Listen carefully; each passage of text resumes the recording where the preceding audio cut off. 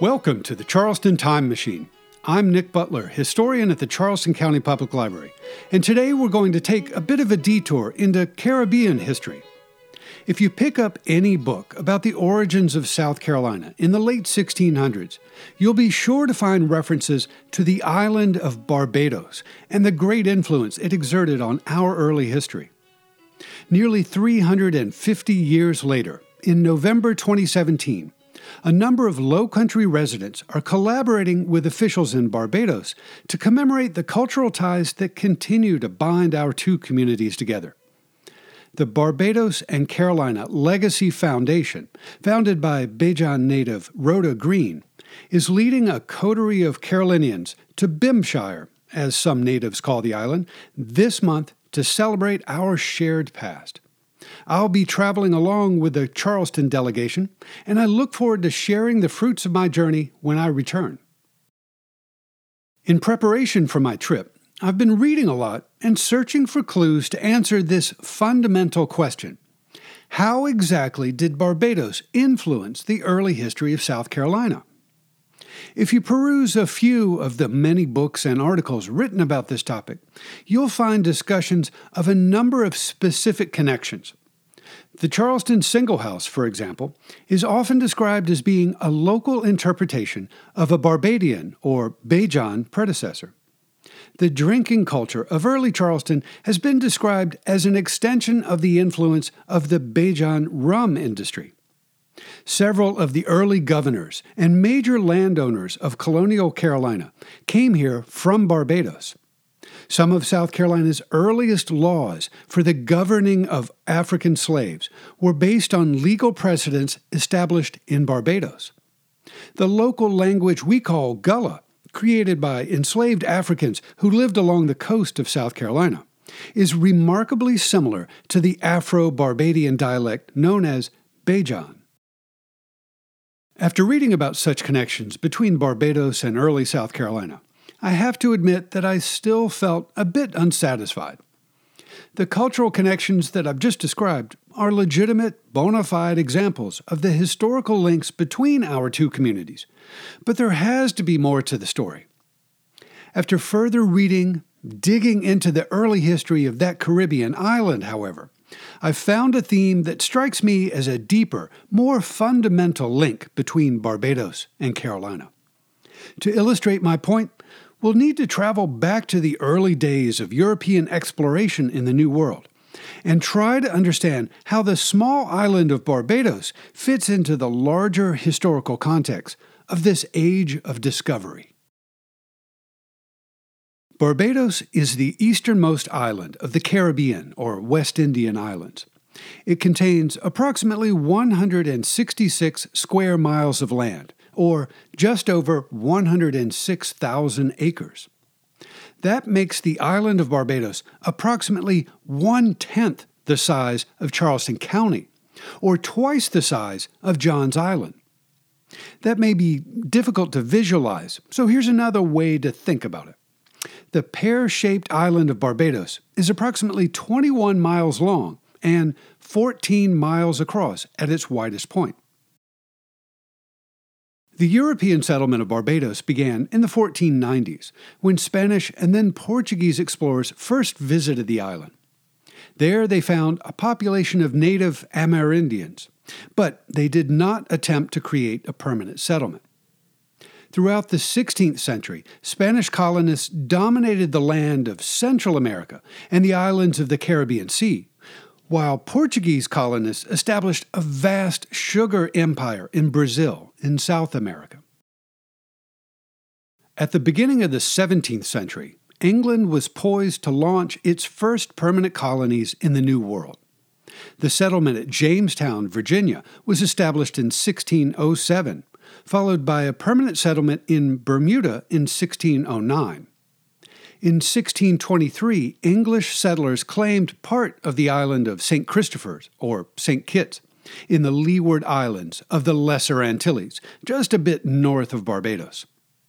French settlers claimed the other half of St. Kitts in 1625, leading to years of conflict, so the English kept searching for Caribbean islands to call their own. Also in 1625, English explorers landed at Barbados, found it completely deserted, and claimed the island for their king. 2 years later, in 1627, a small band of about 50 white men and perhaps 10 African slaves established the first permanent English settlement on Barbados. Over the next several decades, the island served as the base for other English settlements in the Caribbean, including Nevis in 1628, Antigua in 1632, and then a number of other small islands. As England's first solid foothold in the West Indies, Barbados quickly became a major destination for adventuring merchants and investors, as well as white indentured servants and exiled criminals. By the early 1640s, when the colony was not quite 20 years old, Barbados was already home to approximately 30,000 people, mostly men, making it the most densely populated English-speaking settlement outside of London. In this crowded society, scores of urban merchants traded with neighboring ports, while hundreds of middling landowners cultivated relatively small tracts of land. They grew tobacco, cotton, indigo, and ginger for export, and raised cattle and provision crops to feed themselves. Indentured white servants, mostly poor Irish, did the bulk of the labor, but Barbados in the early 1640s was also home to nearly 1,000 enslaved Africans, whom the English had purchased through Dutch merchants. English colonists first embraced slavery in Virginia in 1619, but it was not yet the dominant form of labor in their New World settlements. In Virginia in 1650, for example, the population demographics were nearly identical to that of 1640s Barbados, approximately 30,000 whites and nearly 1,000 enslaved Africans. During its first 20 years of English occupation, Barbados was not a financial success. Tobacco prices declined as the quantity and the quality of the Virginia product surpassed Caribbean exports. French and Spanish indigo dominated European markets, and so the English dye faced stiff competition. In response to these conditions, settlers began to stream away from Barbados in search of new opportunities in places like Virginia and New England. As Barbados struggled to find its niche in the world in the early 1640s, a few planters began experimenting with the cultivation of sugarcane. The Portuguese in Brazil had already turned sugarcane production into an extremely profitable business, using Dutch merchants to market sugar and sugar byproducts to European customers who couldn't get enough of the sweet stuff. Trying to emulate their neighbors, English planters in Barbados started growing the cane and experimenting with the laborious process of converting it into sugar products. At first, the results were not promising. The quantity was too small to be profitable, and the quality of their sugar was inferior to that produced by the Portuguese.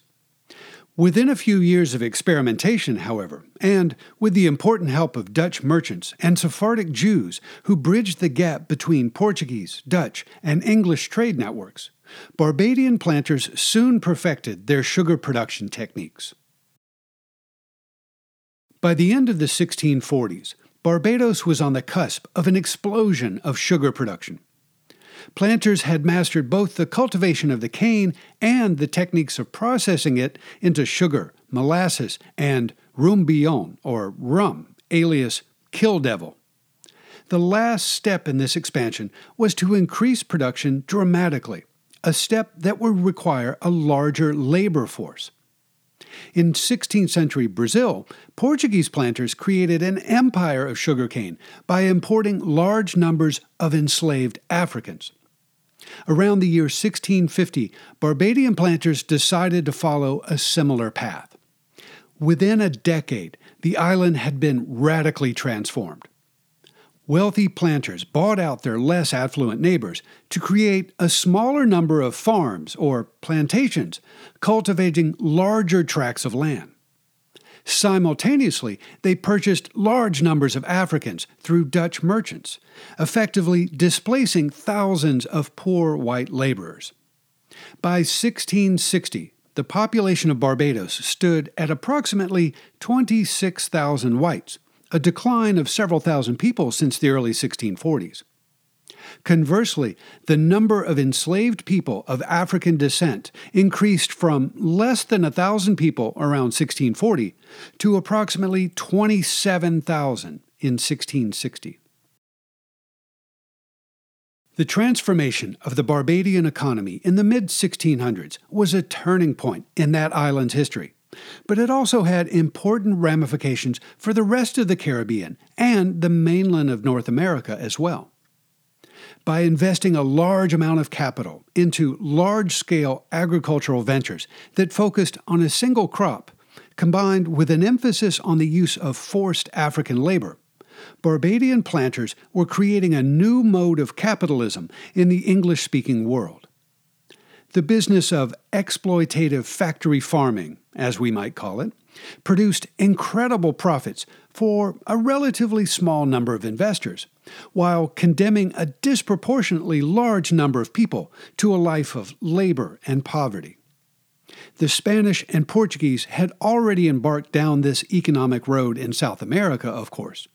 But for the English nation, this was a bold new step that would have long and painful repercussions.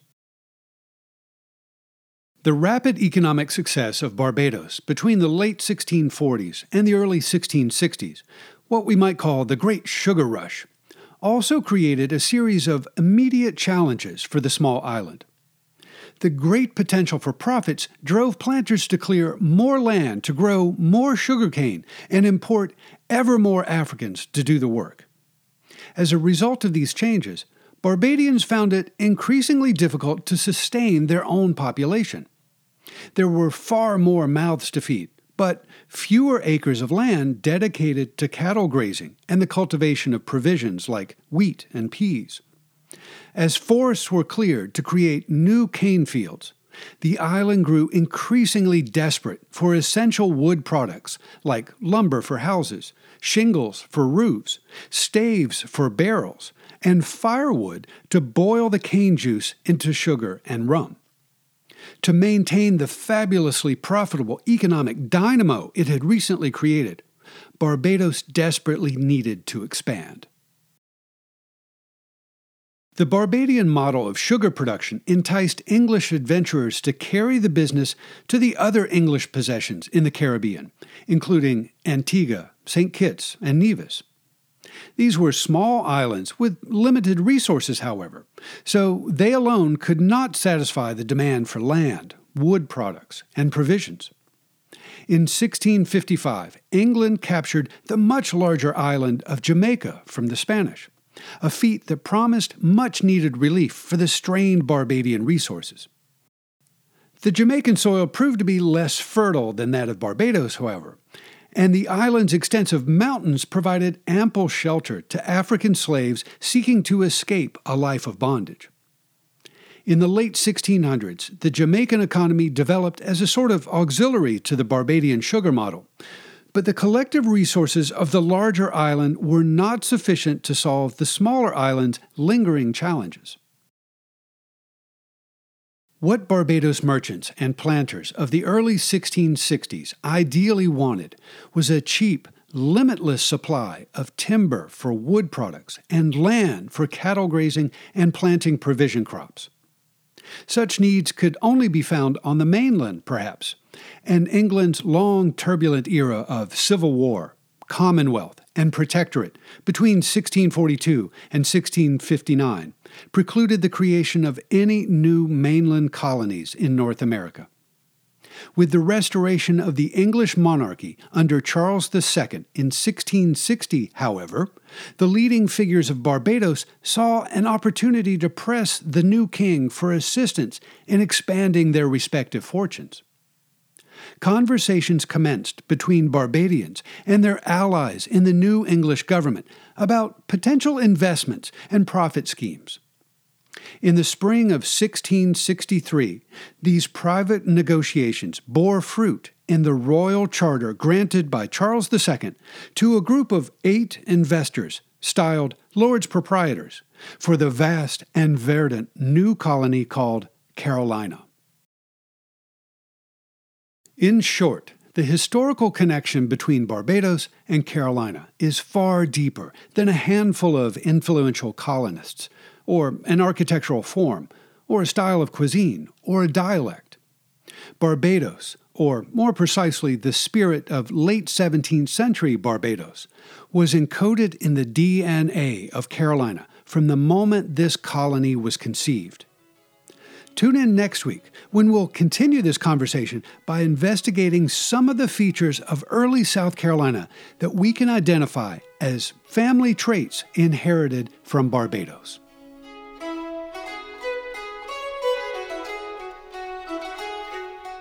Kevin Carruthers is the executive producer of this program for WYLA at the Charleston County Public Library. CCPL is your home for local history.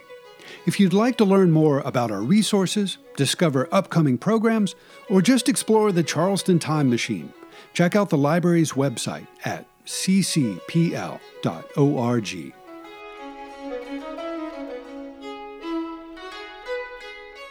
Thanks for joining me on this Caribbean voyage of the Charleston Time Machine. This is Nick Butler, and I'll see you in the future.